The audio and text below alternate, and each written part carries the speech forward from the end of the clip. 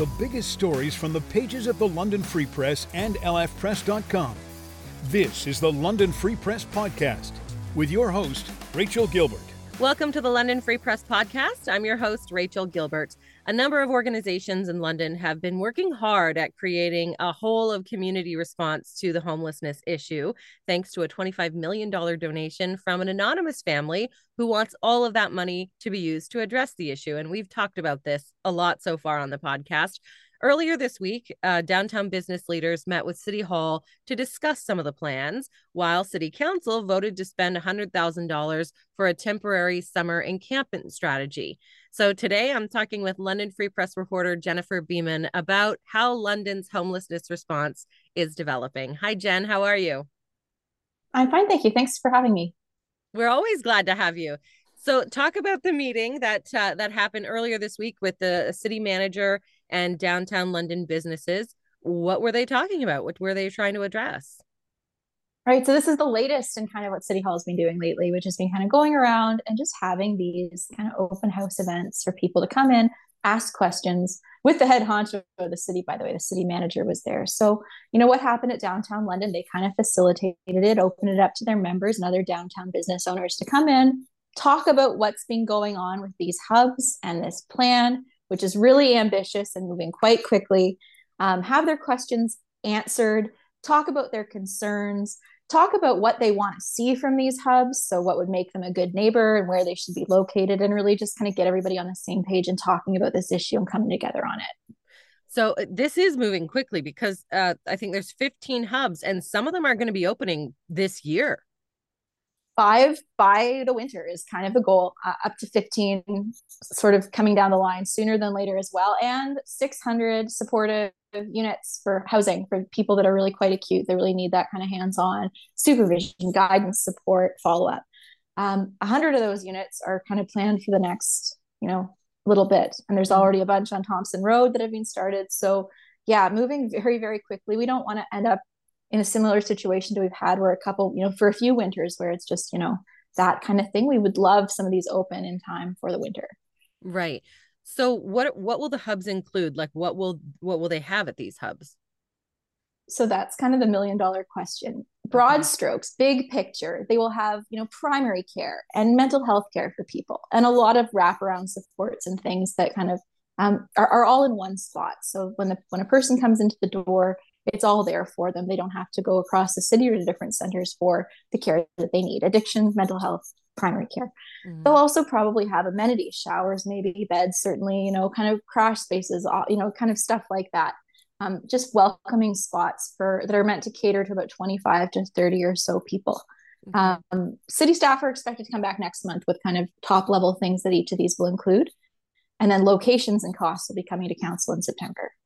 Are they going to be building buildings for them, or will they be in houses that are, or buildings that are already existing?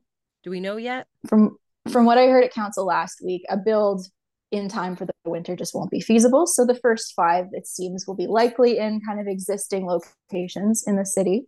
But the 15 in the longer term could certainly potentially be builds depending on funding and a lot of other things. Mm-hmm. So there's only going to be like up to maybe 35, I think you said, at each location. What's the benefit of that, did they say, versus, a major shelter where there could be, 200 people? Well, the goal of this is to make something different than what we've been doing. And in London, we've got kind of these mega shelters and sort of mega, places in the city. I think we all know them, where a lot of people congregate, and, they're just larger scale, and as they should be. I mean, there's certainly a lot of need for it. I guess the city and city staff and the people that are behind this project and this push are trying to really rethink the way that we handle these things to make them more integrated, smaller scale hubs, more manageable, just more safe, better for the clients, better for the communities that they're in. And I think that seems to be kind of the goal. And certainly there's examples of things like that, like these kind of smaller scale, group homes were an example that were given by the downtown London executive director, which is to say these homes exist throughout the city and they're seamlessly integrated with their communities, right? They're not just one big mega place, right? And so I think that's kind of the idea that's informing some of this, but we'll have to see what city staff comes up with. Sure. And some of the businesses, although they were with downtown businesses at this meeting, the downtown businesses don't want all of them downtown. So they're thinking of dispersing them everywhere? So that's a question, certainly, where these things will be located. Okay. A lot of the downtown businesses didn't want them downtown, certainly, and we know that that's something we've heard is they're worried about their bottom line and their operations. Mm-hmm. The locations will be a question, certainly, but there is sort of a concentration of the homeless issue in the core. I can't imagine the hubs would not be located, at least some of them, in the core. But that's really the question about the where, the how, the when. A lot of stuff still needs to be worked out, but it's moving really quickly. So what were some of the suggestions that the businesses were giving this earlier this week, I should say? Right. So they were really kind of interested in the security of the places. So they didn't want to see a lot of open drug use or loitering or litters. They were really hoping that the city could find ways to address those. Some people had kind of unusual or like interesting ideas of like, maybe we should be looking at tiny homes as an option, or making use of some surface parking lots in the city, or other things like that. So there were kind of some of those ideas. Mm-hmm. Some people didn't want to see the hubs at all in the core, which I don't imagine will be a successful push, but really security and sort of safety, not just for the public that's walking around, but also for the people that use these services, were really paramount. They wanted to see security and good relationships with police, and just, that these things are a good neighbor. Yeah, that makes sense. Of course, there was a lot of homelessness advocates at the meeting as well. Chuck Lazenby from the Unity Project was there. And in your story, you mentioned that she said she's never seen this many people trying to shift the system before. Just expand on that, and how important is that? Because this is a whole new thing for us in London. Yeah, instead of just, a few of the sort of usual suspect organizations that are really trying to address this, we have, businesses and hospitals on board. We've got, all kinds of City Hall fully in on this. We've got private money from those donors. We've got just a lot of focus and attention on it. And really, how could there not be?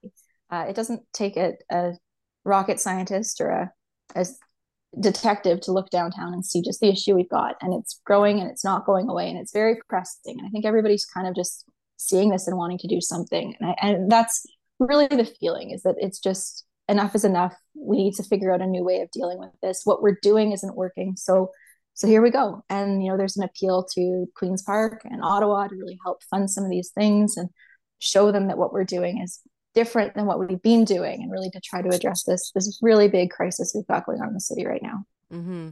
This is kind of a big question I'm going to throw at you. But from your talks with people, is this really going to solve homelessness and the mental health problems, or is this just a better way to support the people who have those issues?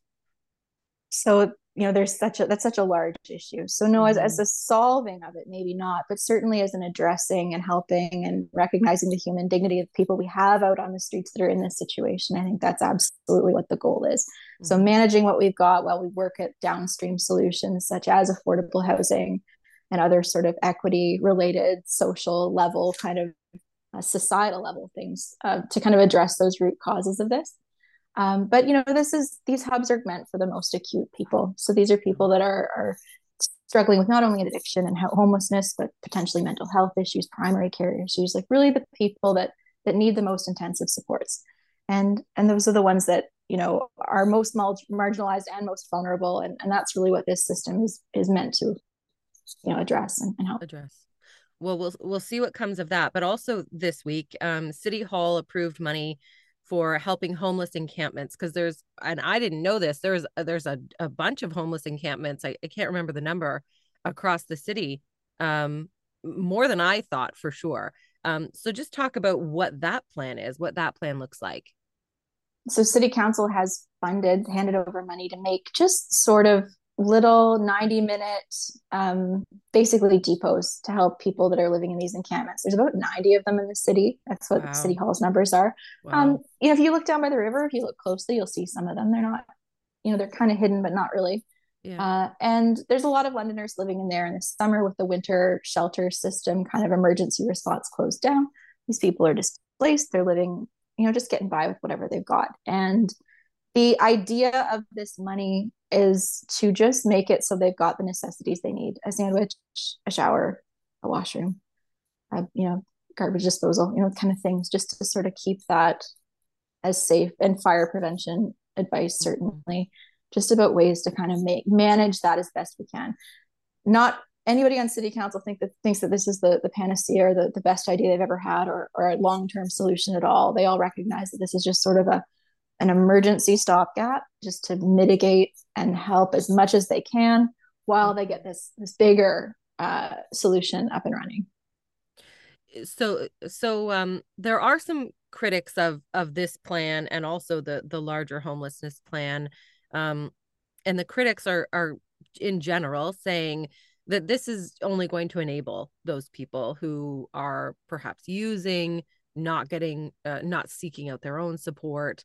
This will just enable them to continue their lifestyle. Can you expand on maybe what some of the critics' concerns are? So critics of these plans are worried, including one counselor in particular, Susan Stevenson, is concerned we haven't really consulted everyone on these plans, that we haven't done enough of kind of the talking and getting a really truly whole of community response here. And she's concerned that we're moving quickly on something, and yet she's not entirely convinced that what we're embarking on with the hubs model is really going to be anything different than what we have now, and it's not going to change things materially. So that seems to be the crux of her kind of concern about what's been going on. She absolutely recognizes the crisis downtown. She wants something done immediately on it, and it just seems like there's not a lot of clarity for her on exactly what specifically will be different under this new regime, this new system of homelessness, crisis. And of course, we don't have all the details yet for the major plan anyways, but it's coming along, and there's been a ton of consultation already. Yeah, City Hall's been talking to people. They really just want to get, but then the other thing too is you can't just do 9 months of consultation if we want to have this thing up by the winter too. So there's there's absolutely an urgency to it. And that's kind of the other side there too. Where the encampments are concerned, I don't think anybody wants encampments. It's not like London is hoping for these things. It's not like that's something they wake up in the morning and would like to see at City Hall. But the money is there just to make it so that we can kind of mitigate and help as much as we can while we work on a bigger solution. There was some talk about the encampments, that this money in these depots will just ease the tension. What did they mean by that? We have people living rough with no resources, no running water, no sanitation, really very limited ability to have showers, laundry, things that they need, right? Just the very basics of what they need to exist. And they're where they are because we don't have a system in place to house them properly, or any number of other things, right? So that's kind of the tension there, is these people are living rough. These depots are meant to just kind of cool things down a little, give them what they need, a sandwich, place to be for a little bit, for 90 minutes a day in these parks. And just kind of, again, just the definition of a stopgap measure. Yeah. Okay. Well, we will definitely continue to watch your reporting. And of course, all the reporters at the Free Press are working on this homelessness issue, because this has been such a huge thing, this money that's given, and creating a whole new plan for the city and hopefully beyond. But we'll continue to watch your reporting at lfpress.com. And thank you, Jen, for joining us today. Thanks so much.